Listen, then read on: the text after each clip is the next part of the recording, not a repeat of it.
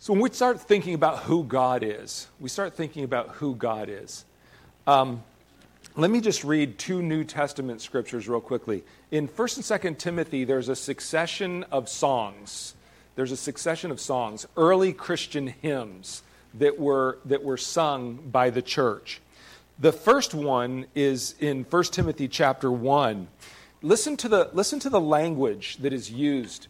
The language, verse 17. Now unto the King, eternal, immortal, invisible, the only wise God, be honor and glory forever and ever. I mean, those are really big words, aren't they? Those are really big words. Those are words that really put me in my place, right? Those are massive words. Those are words that make it difficult for me to relate to God if I'm honest, right? He's eternal, he's immortal, he's invisible, and he's only wise, right? Those are all big words. Now, the phrase that was brought up is, where's this inaccessible thing come from, right? Where does that? Well, that's hymn number 3. That's the third hymn in First Timothy. That's 1 Timothy chapter 6. If I start in verse 15, let me start in verse 14.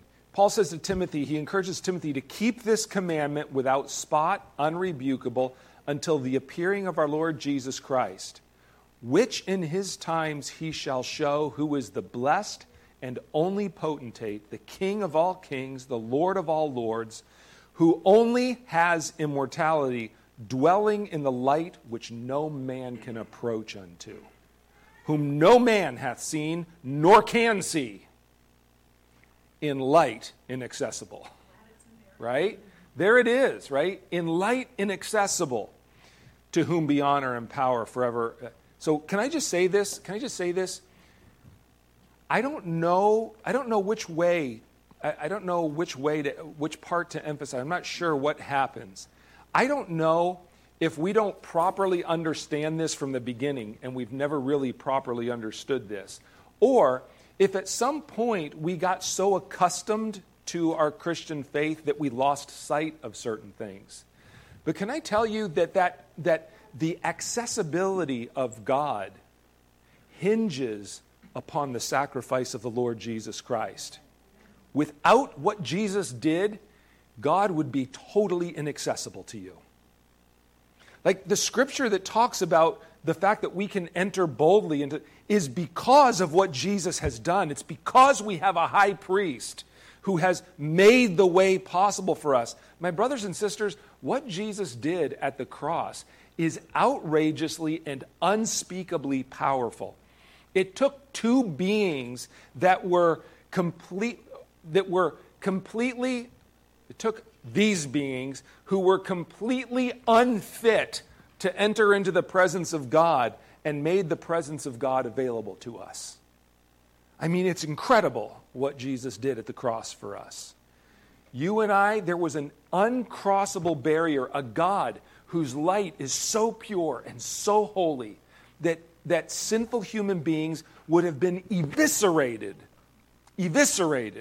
by the blinding light of his holy presence. We wouldn't have been able to stand there.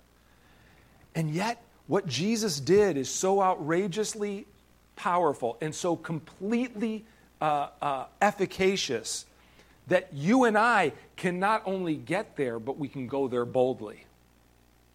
It's amazing what Jesus has done for us. It's amazing what Jesus has done for us. Now, in the go boldly, we have to remember that the go boldly is the result of Jesus' work. That kind of bedrock is this kind of high, exalted, unapproachable God. And that Jesus, he's not the approachable member of the Trinity. He's the one who made the unapproachable Trinity approachable to us. Right? He's the one that made the unapproachable God, all three persons, approachable because he sacrificed himself for us. Right? So it's an amazing thing what Jesus did for us at the cross. It's an amazing door that was opened to us by what the Lord Jesus did at the cross. these big attributes, I think, are helpful for us to go back to every once in a while and just kind of take in again the seriousness of who this God is, right? So yeah, thank you. Don't apologize. Thank you for bringing it up. I love it. I love it. All right, let me close my King James and go to the New American Standard. I'd like to ask you to turn to Genesis 18. So the version of the message I'm going to preach this morning is an abbreviated version, and with next Sunday being graduation Sunday, I'm going to have to kind of think about what this is going to look like. But for this morning, I'm going to focus on just one piece of the message that I've prepared. I want to focus on Genesis 18. I want to start in verse 20, and I'm going to read a bit of an extended passage.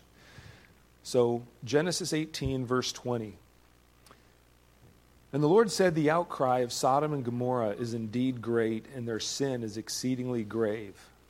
I will go down now and see if they have done entirely according to its outcry, which has come to me. And if not, I will know." Then the men turned away from there and went toward Sodom while Abraham was still standing before the Lord. And Abraham came near and said, "Wilt thou indeed sweep away the righteous with the wicked? Suppose there are 50 righteous within the city.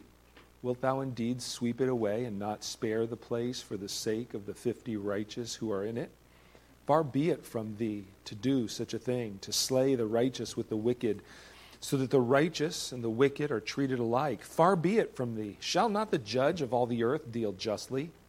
So the Lord said, "If I find in Sodom 50 righteous within the city, then I will spare the whole place on their account." And Abraham answered and said, "Now behold, I have ventured to speak to the Lord, although I am but dust and ashes. Suppose the 50 righteous are lacking 5. Wilt thou destroy the whole city because of 5? And he said, "I will not destroy it if I find 45 there." And he spoke to him yet again and said, "Suppose 40 are found there." And he said, "I will not do it on account of the 40. Then he said, "Oh, may the Lord not be angry, and I shall speak. Suppose 30 are found there." And he said, "I will not do it if I find 30 there." And he said, "Now behold, I have ventured to speak to the Lord. Suppose 20 are found there." And he said, "I will not destroy it on account of the 20. Then he said, "Oh, may the Lord not be angry, and I shall speak only this once. Suppose 10 are found there." And he said, "I will not destroy it on account of the 10. And as soon as he had finished speaking to Abraham, the Lord departed, and Abraham returned to his place. Man, I mean, there's just so much in that passage that I'd like to have time for this morning. Can I just ask how many of you have ever wondered how far down Abraham would have been able to negotiate with God? You ever wondered that? I mean, if he hadn't stopped at 10, if he'd have pushed for 5, or if he'd have gone down to 3, what would God have said? How many of you ever wondered things like that? You ever think about things like that, right? I wonder how far he could have gone. I don't know. Anyway, there's a lot. There's a lot to think about. There's a lot to ponder. In this passage, there's a lot that we could unpack from Abraham's interaction with God. And so we might stay in this text for a couple of weeks. We'll see how it goes. But this morning I want to focus on, I was going to say one basic truth in 2 parts, but we're only going to focus on one part of one basic truth. I think we're just going to stay focused on one this morning. So I'll tell you more about what that is in just a second. How many of you have ever heard you've heard the name Friedrich Nietzsche, right? How many of you know anything about him? You know at least something about him, okay? Friedrich Nietzsche.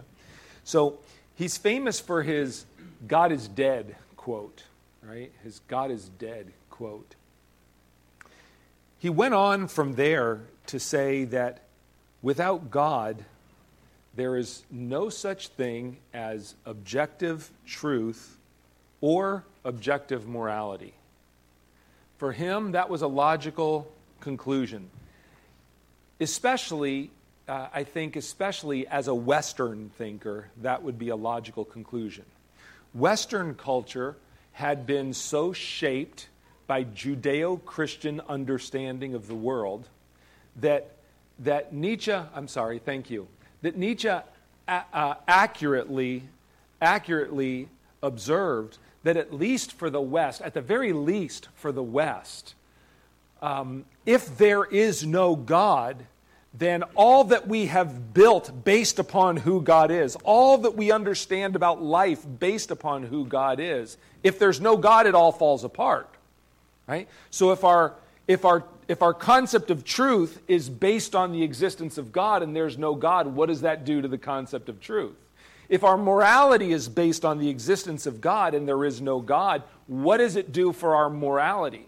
It changes our perspective on morality entirely. So this God is dead proclamation, at least for the West, was then accurately followed up with by observing that if God is indeed dead, then there is no truth and there is no morality. There is no absolute truth and there is no absolutely binding morality. Now, I suspect that his observation is equally true whether you're in the East or the West. That if there is no God, then there is no objective reality. There's no objective. Like you can, if there's no God, then you have to ask yourself, based upon what do we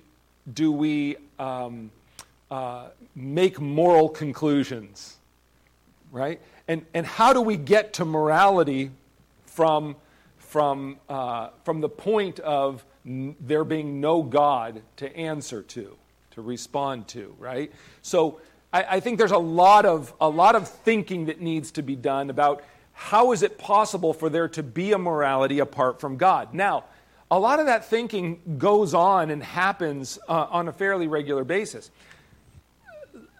Nietzsche's statement there, God is dead, and as a result, so is absolute truth and absolute morality. Those statements have been disagreed with by just about everybody at one time or another, including atheists. So one of the things, let me take it in order. The Christian faith in all of its various forms just looks at Nietzsche and says, oh, poor little guy, God's not dead at all. And I say poor little guy deliberately. It's like, here's a mere mortal proclaiming that God is dead. Like, you're way above your pay grade to make such a statement, right? You're beyond what any human being can really say. And so from a Christian perspective, we look at that statement and we go, no, God's not dead at all. We don't believe God's dead at all. We believe he's very much alive, and he's very much real, and he's very much actively involved in his creation. So, our dear friend, we disagree with you, and we disagree with the idea that truth and morals are not absolute, and we do it because we still believe in a God. And we believe that this God speaks to us, and what he says to us is binding upon us. When he speaks, it's true. And his standard of morality is true for us. We receive that. We accept that. So we disagree with Nietzsche's statement. Interestingly enough, many atheists who believe that God is dead, take that statement, they don't believe there is a God, they disagree with the second part of this.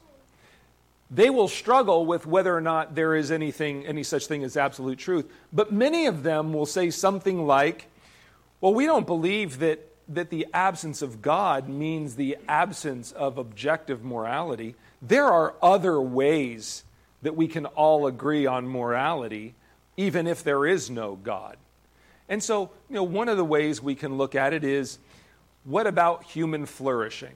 Like, morality should be binding on all of us if it allows for human beings to live and to live well. So we could say we don't need God to tell us thou shalt not murder. We can say murder's wrong. We don't need God, just from a humanistic perspective. It wouldn't be right for one human being to kill another human being because that damages the ability of the human species to continue itself and to exist on earth, that's a kind of violence that is not helpful to the flourishing of the human species. So you see, we can find reasons to do the right thing that don't need God. The problem is, there always comes a point in time where this breaks down.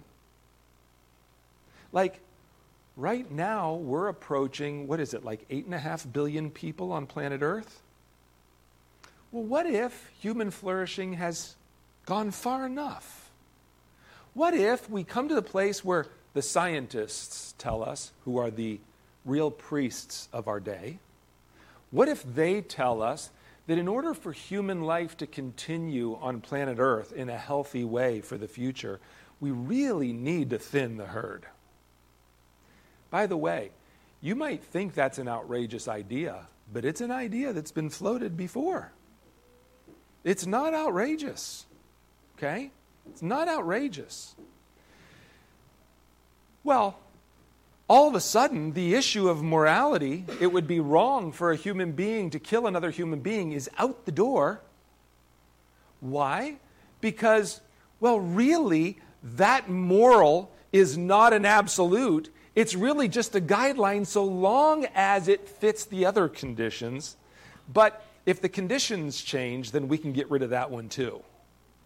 Right? It's not an absolute statement that murder is wrong. It is a relative statement that it's just wrong for now. It's wrong for now. And it just becomes a question of who it is that gets to determine the rules by which that moral law still applies. Darren and Lori Hersick are not here, but Darren, in conversation with me, has said to me numerous times that in his travels in other parts of the world, he has been in settings where Christians, mind you, people who have come to faith in Christ, have such a perspective on another people group that lives near them. He said, I've heard them say aloud things like, they just need to die. Now, that's an amazing statement to make.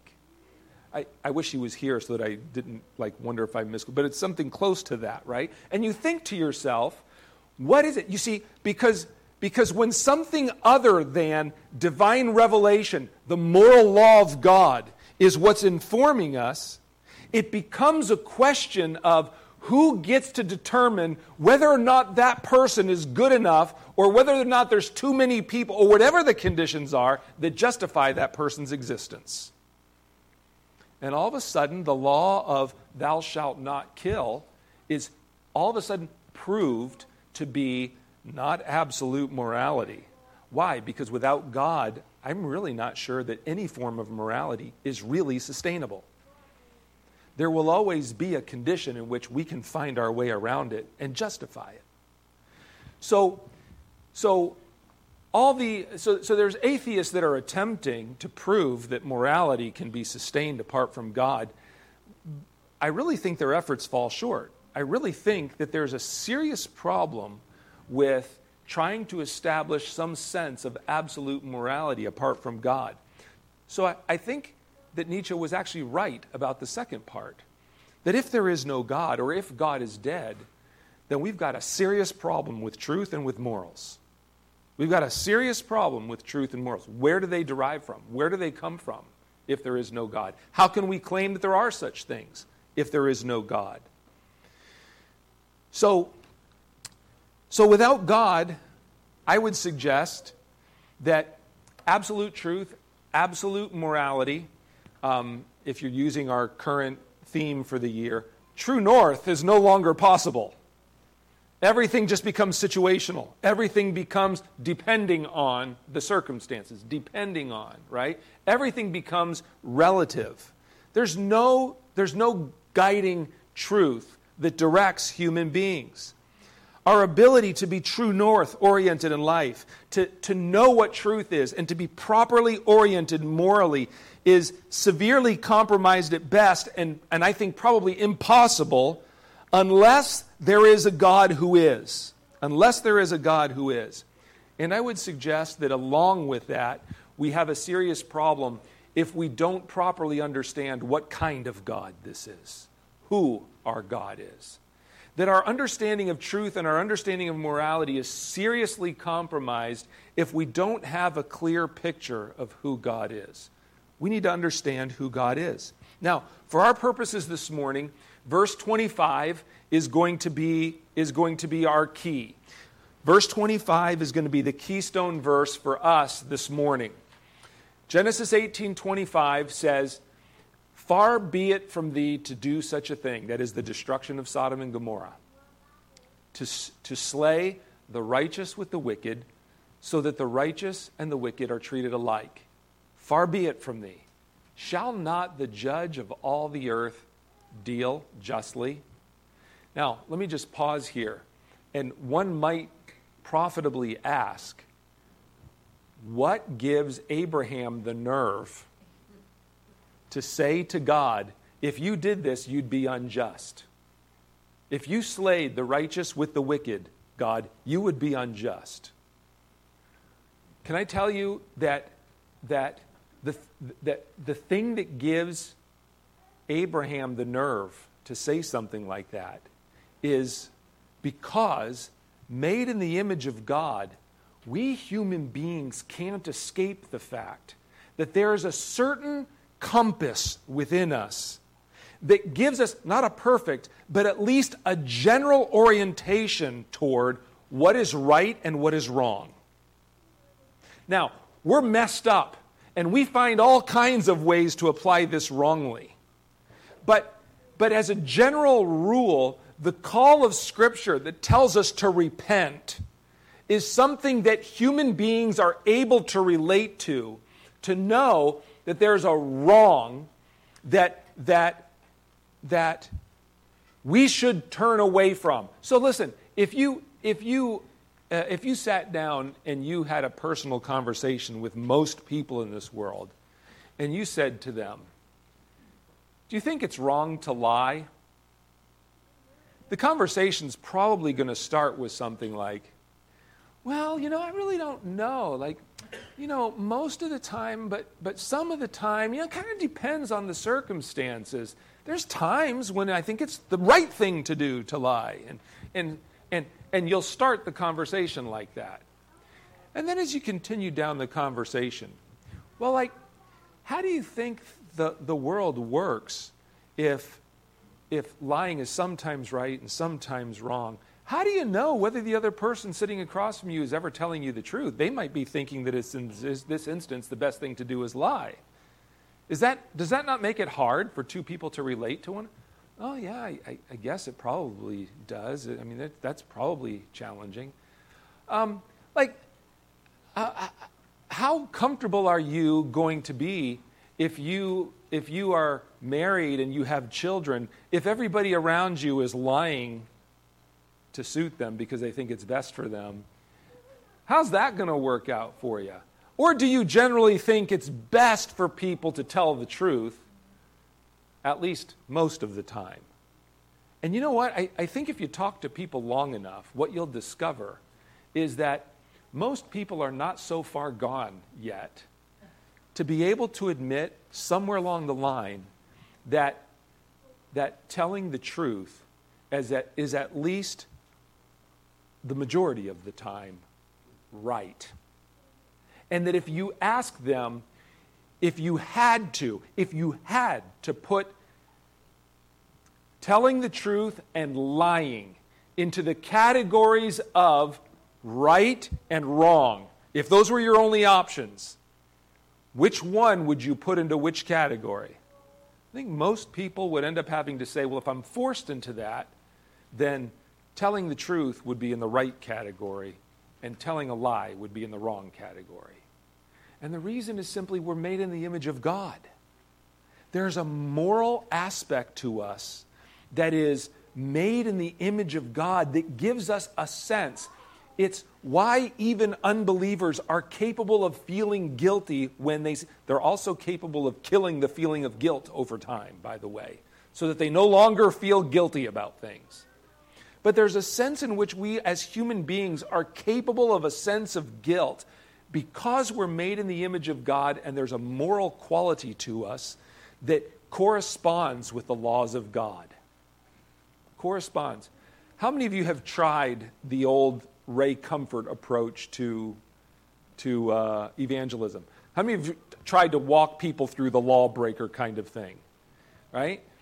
If you've ever had a conversation with someone like that, you've seen what it's like when you say to someone, have you ever told a lie? And there's almost always a certain sheepishness about, yeah. And then when you take the next, what does that make you? Everybody gets just a little bit squirmy. Well, I guess that makes me a liar. Why? Because there's something in us that is uncomfortable with our own sin. Right? So Abraham is in this interaction with God, and he's operating, at the very least, he has a relationship with God, but at the very least, as a human being, he's looking at the world through a proper lens and saying, it would be wrong for a truly holy God to treat different people the same way if one is righteous and one is wicked. Like, that really wouldn't be fair. That wouldn't be just. And so he appeals to God on this basis. And God gives him no argument. There's no debate. There's no, who are you? Right? It's like God is agreeing with the underlying premise. You're correct. I shouldn't condemn the righteous with the wicked. That wouldn't be just. And so there's this interaction between them. Now, in verse 25, there's two things that come out here for our purposes. One is that God has a position. And in this case, the position, it's not the only position. We could also talk about him being king of the universe. But in this verse, the one that's emphasized is he's the judge. He's the judge. He's the judge of all people. He's the judge. There's also this implication of his attributes, and that is that God must do what is right, that God should do what is right. Throughout this passage, that God would do what is right, deal justly is the way it says, that you would deal justly, that there's a God of justice, and that would be one of his attributes. I don't think we're going to get to the attributes. We're not going to get to the attributes. Let me just talk about God as judge for a few minutes this morning. Let's focus on this issue of judge, and we're going to stop there. God is judge. All right. So if we think about God as judge, can I ask you, how many of you, is this too much thinking for 10 o'clock and 11 o'clock in the morning? Okay. I know we're talking big ideas here. God is judge. Let's just talk about this issue of being a judge. I think we have to start here. The issue of judgment in our day, how many of you agree this is a big issue in our day? The whole issue of being a judge. So, Planet Fitness has built an entire profitable business around the premise that there needs to be a place for people to exercise and better their health, but do so in a setting that is non-intimidating. They call that the judgment-free zone. This is the judgment-free zone. This is a place for everybody to come and exercise and improve their health without there being anyone looking down on you for the way you walk in the door. It's a judgment-free zone. Okay? This idea of judgment is just a big deal in our day.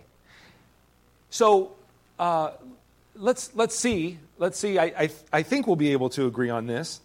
I would suggest that one of the supreme virtues of our day, the day in which you and I are living, one of the supreme, and it may be the supreme virtue of our culture, would be something like an open-mindedness that not only tolerates, but actually affirms all the proper causes of our day.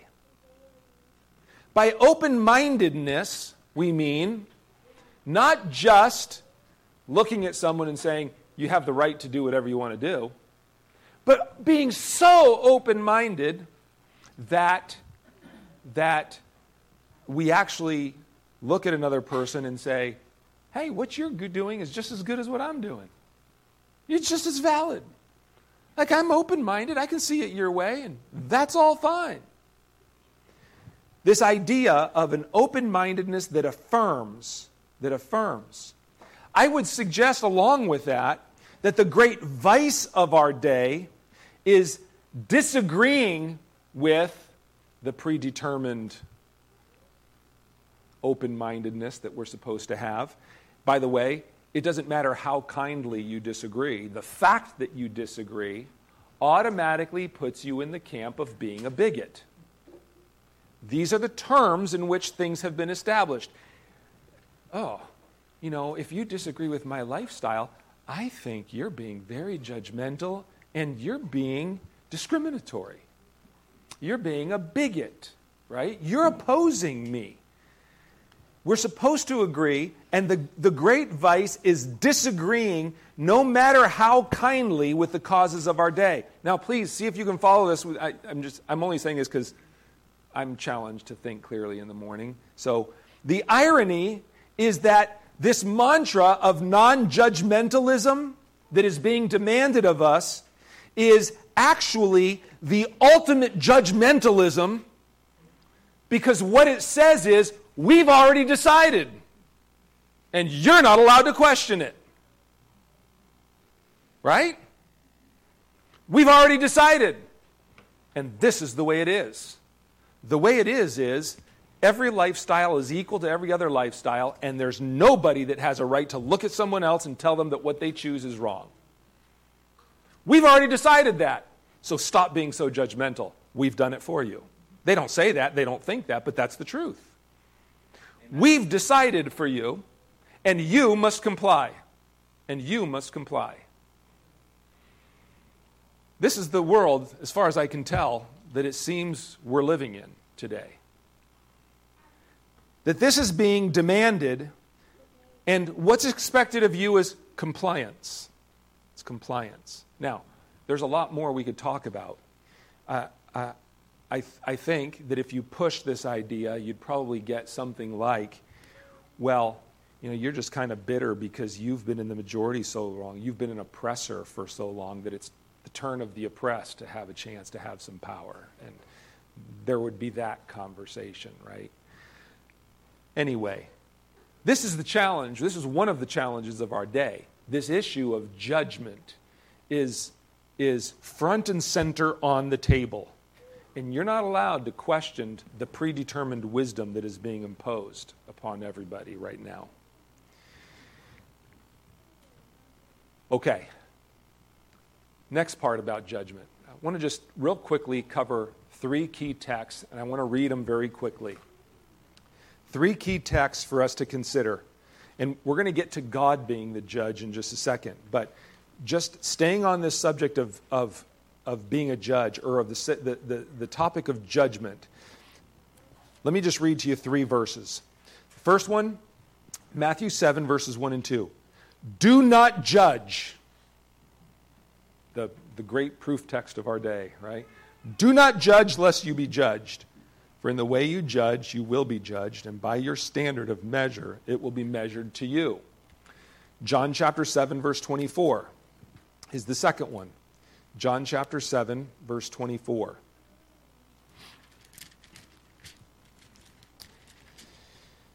Do not judge according to appearance, but judge with righteous judgment. Do not judge according to the appearance, but judge righteous judgment. That's the second one. The third one is 1 Corinthians chapter 2. 1 Corinthians chapter 2, verses 14 and 15. Turn my page a couple more times here. 1 Corinthians 2, 14 and 15. But a natural man does not accept the things of the Spirit of God, for they are foolishness to him, and he cannot understand them because they are spiritually appraised. But he who is spiritual appraises, the King James reads, judges all things. Yet he himself is appraised by no man, or is judged by no man. Now, when you put these three scriptures side by side, judge not lest you be judged. For the standard you use to judge, that standard you'll be judged. Don't judge according to appearances, but judge righteous judgment. The spiritual man judges all things, yet he himself is judged by no man. How do you put those scriptures together? Well, just a few basic truths taken from those three scriptures and thinking about them, how to bring them together. The first truth is this. You and I are instructed by Scripture to judge. We must judge. Amen. We must judge. Spiritual people must judge. I say that in this sense. You and I are called to discriminate. We are called to evaluate. We are called to look at things and identify what they are. Okay? Please hear this. Please hear this. What I was going to say doesn't matter. We must judge. We must discriminate, right? We have to. We're called to do this. To not do this, if everybody refused to judge everything, it would be complete chaos. The fact that there is one law and a police force means that judgment has been necessary. Whether or not it's God's law, whether or not it's correct, the fact of the matter is we have to live in a world that sets some boundaries around people and says to go beyond this boundary would be wrong. You can't scream fire in a crowded theater. Not right. Your freedom of speech has limitations. Why? Because your freedom of speech, if it crosses a boundary into something that's going to cause a stampede in which people die, then your freedom of speech becomes a problem. We have to do something about the boundaries around the ways these freedoms get used. Judging is just a part of life. It's a part of life. And for us as believers, it's a necessary part of life. We have to discriminate some things. We have to determine right from wrong. The second thing is, we must judge by a truth that is not our own. This is what is meant by do not judge according to the appearance, but judge righteous judgment. At least in part, what does righteous judgment mean? It means that you and I are required to judge by a truth that is not our own, by a standard that's bigger than us. I mean, how righteous would it be if we just said everybody gets to set up their own little judgment, their own little truth? There'd be no way for people to live together. Right? To judge righteous judgment means to judge according to and through the eyes of God, according to what has been revealed to us as being righteous. You and I are called to do this by a truth not our own. Let me tell you something. That is a vital truth because it means that when somebody calls me out for a behavior that is not right, I have to bow to the righteous judgment of God upon my life. It means that if I look at the world through the lens of righteous judgment, I'm as bound by it as everybody else is. Because it's bigger than me. It's bigger than me. It means that if I lie, I sin. I can call you out, you can call me out. We're all under a righteous judgment. It's not one-sided. It's we all have to live under it. We all have to live under it, this righteous judgment. The third thing is that we're not supposed to judge according to the appearances. Now let me just pause here. Because outward appearances, first of all, this is worth noting, outward appearances are deceiving, and we don't know much about what motivates people, why they do the things they do.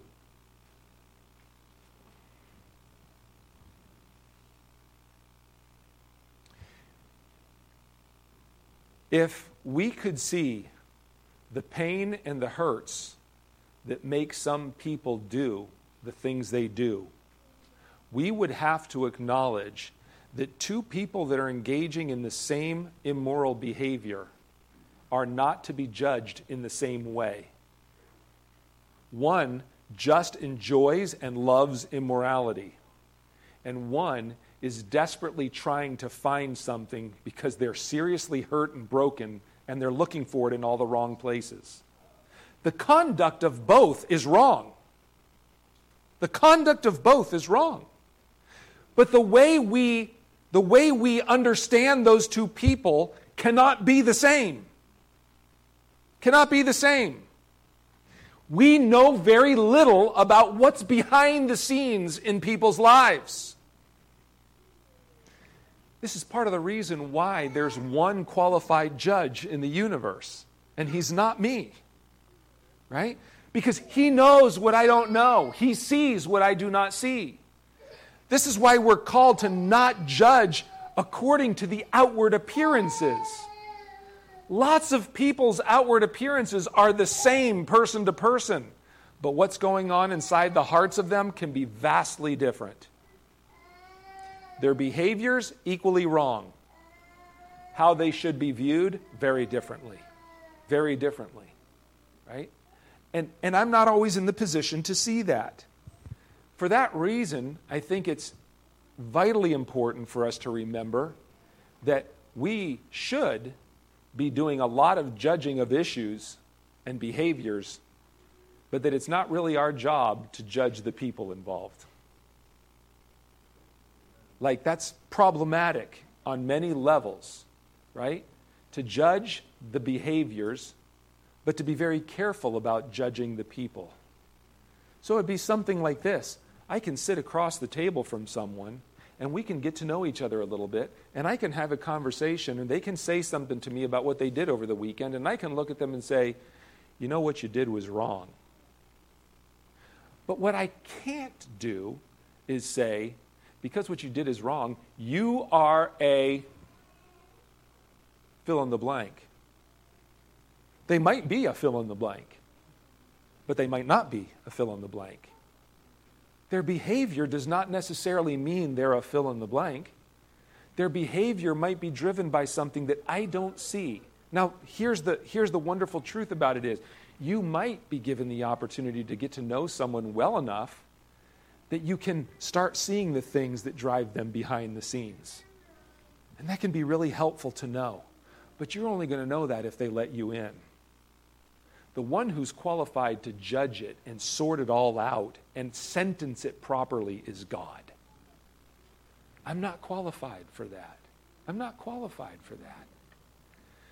The last thing to mention here is that all of our judgment should be tempered by the way we want to be judged. Now, I just want to say this very, very gently.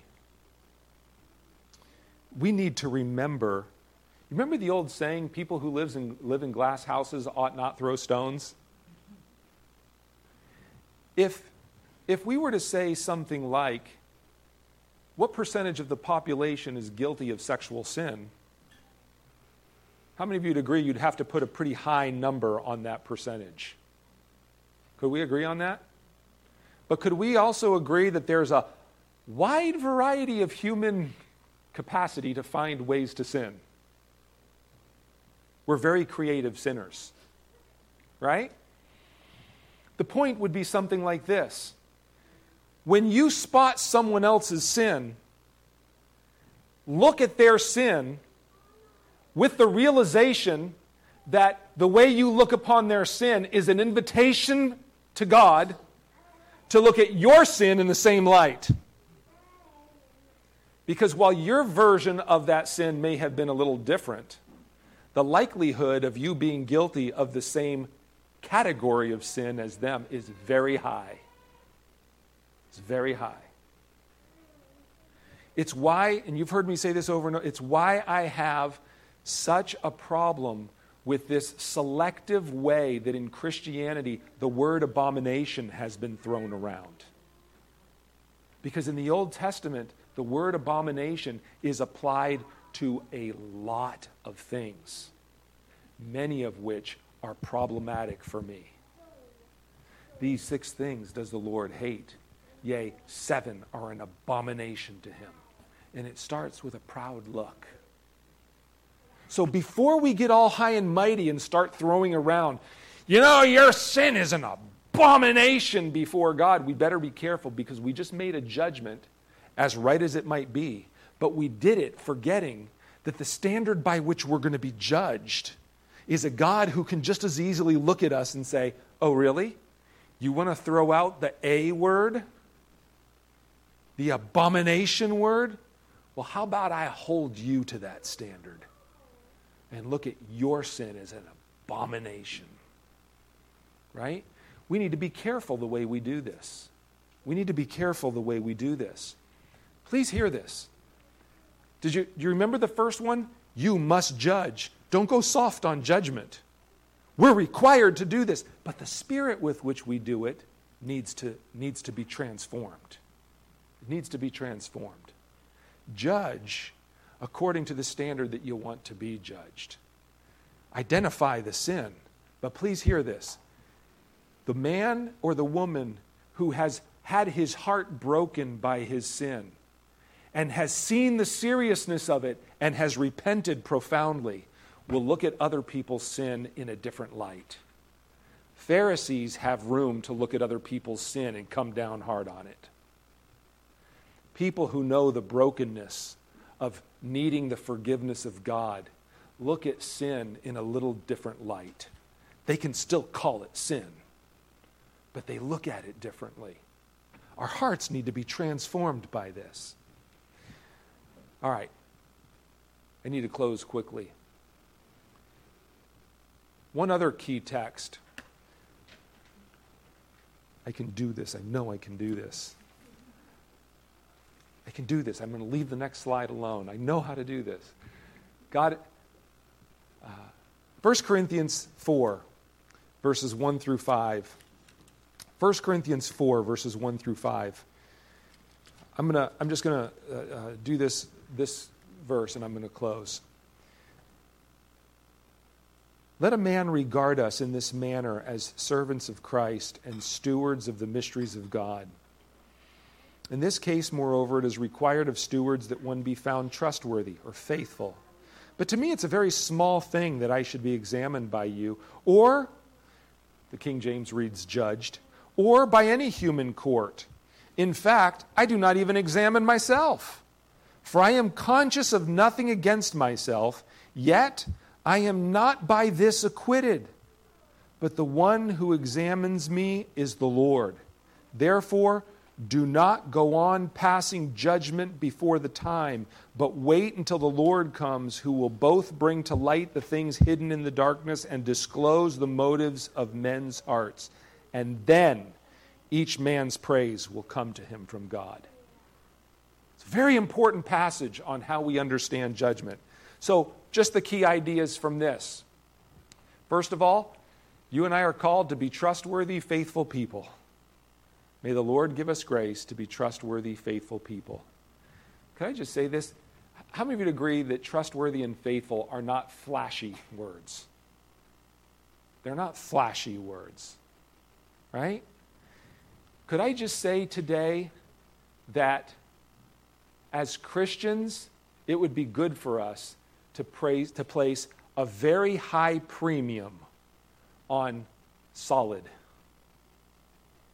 on substance above style. Okay? That there's a lot to be said. I mean, if you're watching social media or you're watching whatever, you might look at your spouse and say, you're not all that exciting. But if you've got stable, you better get on your knees, thank God, and hang on tight. Teach them how to be exciting. Help them out, okay? Listen, I'm being serious here, right? Two people can live together, but we need to learn to appreciate and value highly the things that God commends. And when he looks at a man and he says, well done, good and faithful, if you've got good and faithful in your life, get on your knees and thank God. Because you got a lot these days. You got a lot. Faithful. Trustworthy. Good and faithful. These are words that the Christian faith upholds as virtues that should be deeply admired. They're good things. Now, Paul says here, I don't care if I'm judged by anybody. It means nothing to me. I don't care. It's a very small thing if I should be examined by you or by any human court. But there's two sides to this, like there are to everything. We need to remember that what other people think of us matters. What other people think of us matters. This is the entire book of James, that our faith is shown by the things that we do. Our faith is shown by the things that we do. In the eyes of people, God is able to see faith in the heart. People are not. They see faith by our conduct. And that matters. The fact is, 1 Samuel 16, verse 7, that while God looks at the heart, people do look at the appearance. And it does matter to some degree, because as Christians, we understand that is our testimony. That's the thing that either draws them to Christ or repels them from Christ. They can't see the faith in our hearts. All they can see is the effect of faith in our hearts. So when Paul says what he says here, he's not saying, hey, it doesn't matter what anybody thinks of you, do whatever you want. That's not the point here, right? What we are and how we live and what other people see in us actually matters. The flip side of that Paul is pointing to is this. How many of you are thankful that we're not called to live in the fear of man? That's Proverbs chapter 29, verse 25. We're not to live in the fear of man. So let me just tell you this. I don't know how else to say this, but I'm not going to be able to avoid the fact that in my day, to live as a man that is faithful to God is going to mean that people around me are going to accuse me of things that are not true. So please hear this. Don't be afraid of that. Don't bend to the evil of our day, thinking that you can be nice enough to attract them to Jesus. There's no reason to come to Jesus if there's no such thing as sin. Right? There's no such thing. We have to face the fact that being faithful to God means that we're going to care what people think about us, and we're going to live in such a way as to not offend and to attract people to Jesus as best as we can. But if there's a choice between pleasing God and pleasing man, we're going to have to please God no matter what they say about us. Now, do it nicely, do it nicely. But my brothers and sisters, I'm not going to be able to bend this is where I have to live above the fear of man. I'm not going to be afraid of what you think of me for being faithful to God. I refuse to bow to name calling, to the labels. I refuse to bow to it. I cannot, because I'm here to please my God. To please my God.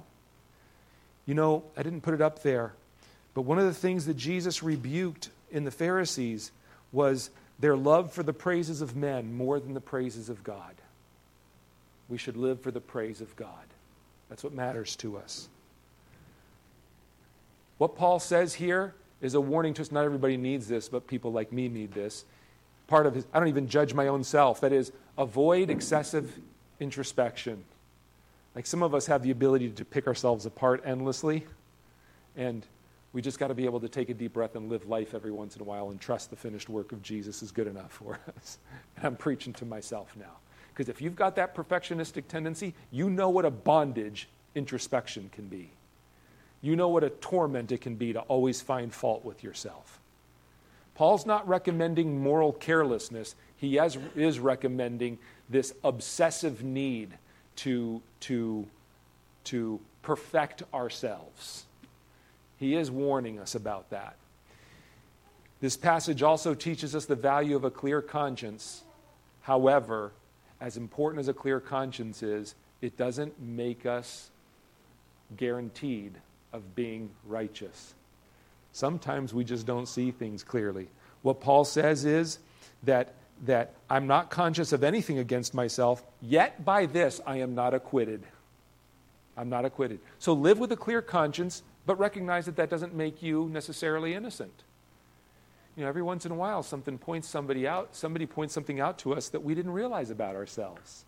We need someone to show it to us, right? We're not by this acquitted. Clear conscience is important. Last thing I'll say is this.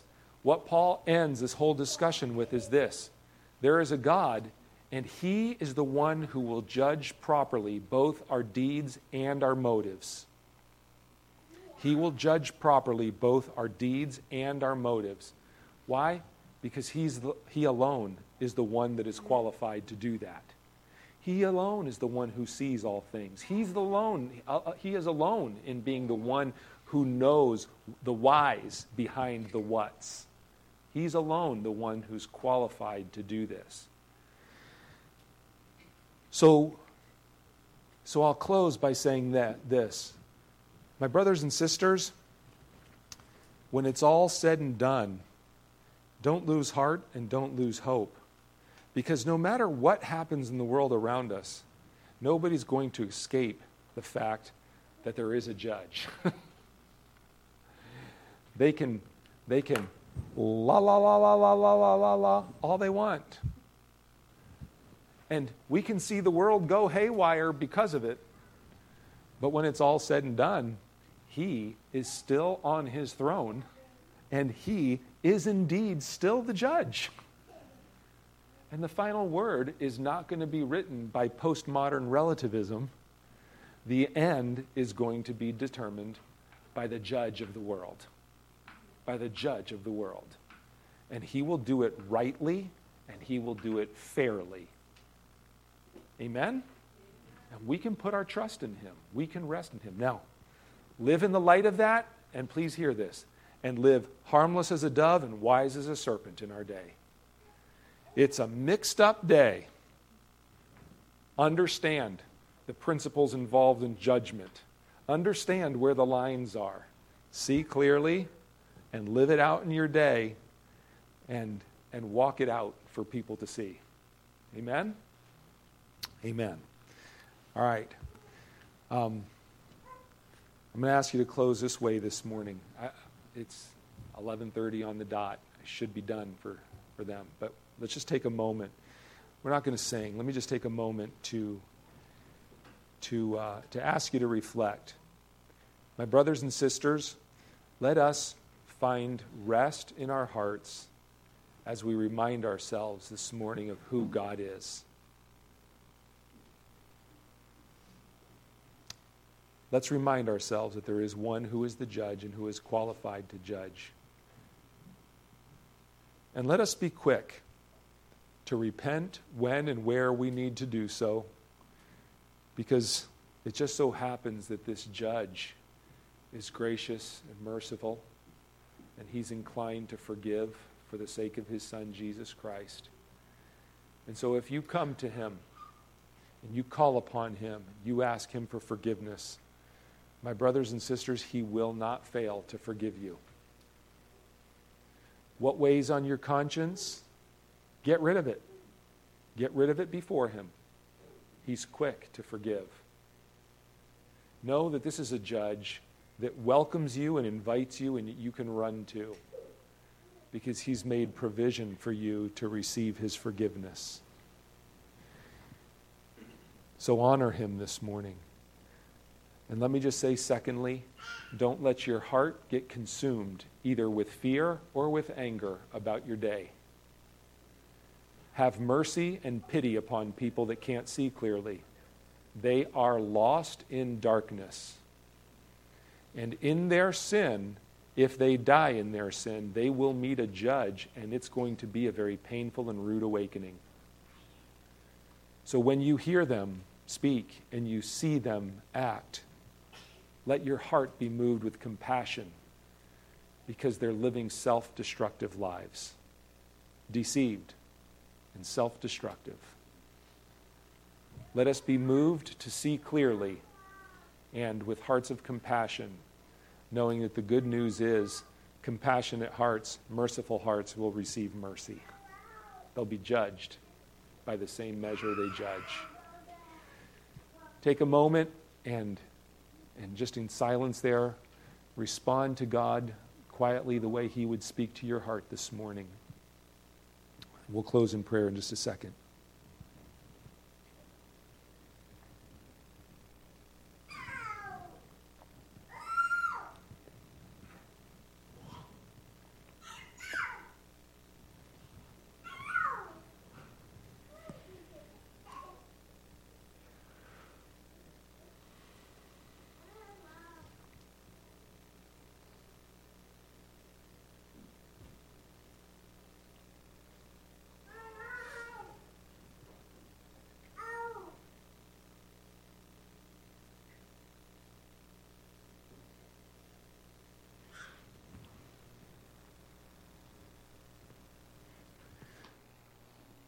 Our Father, which art in heaven, I will skip to forgive us our trespasses as we forgive those who trespass against us. Thank you that you're a God of mercy. You are not confused on the issues of right and wrong. You're a holy God. And our morality should be defined by your word. Forgive us our trespasses, the ways that we have violated your truth. And help us to forgive others.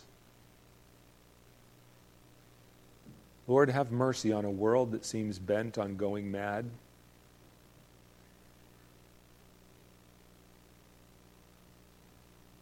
Lord, would you give us the grace to live in our day? Would you give us the gift of clear sight? Would you give us the gift of sensitive consciences? Consciences that we endeavor to keep clean, but consciences that are always open to being shown things that we don't immediately know about ourselves or see in ourselves. Lord, I pray that you would help us, that you would give us a willingness to hear from your Spirit, to be convicted. Help us to love people that don't seem very lovable. Help us to look upon everyone we see as a person made in the image of God that is desperately in need of salvation. Help us to be grateful for the salvation that we have received. And help us, Lord, to be moved with compassion to share the gospel with those who are in need. Deliver us from the spirit of our day, from the confusion and the anger.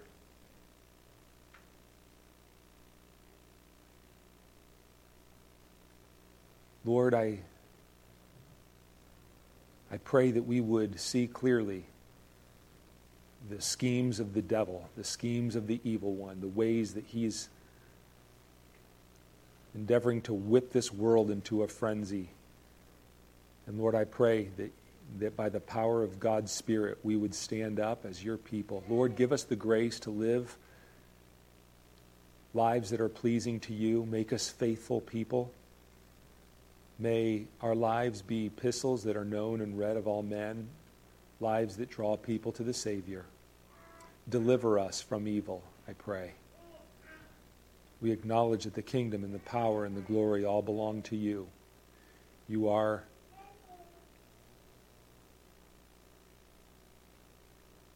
the judge, the only wise God. You are the King, immortal, invisible. This is who you are, and we bow before you. Lord, through our lives, may who you are be made known, and help us to rest in who you are and live our lives in the peace of knowing that our God reigns. We thank you for it. In Jesus' name, amen. Amen. Whew, a lot of brain power for me today, so thank you. Thanks for being here this morning. May the Lord bless your week. Don't forget to bring food for the picnic next week or have it ready so you can go home and get it quickly. Look forward to fellowshipping with you next week. God bless you.